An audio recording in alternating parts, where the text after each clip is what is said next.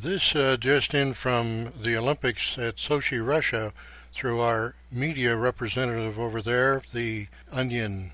In a race against time, local emergency crews reportedly rushed to the rescue of Italian figure skater Carolina Kostner on Wednesday after the Olympian plunged through a hazardous thin patch of ice during her short program at the Iceberg Skating Palace.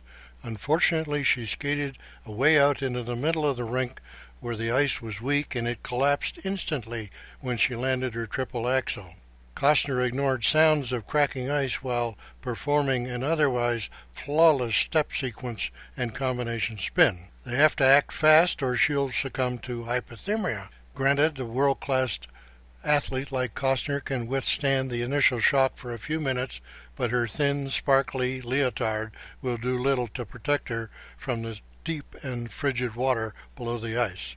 At press time, crews were attempting another dive after initial efforts had only managed to recover a sequined headband and several loose rhinestones.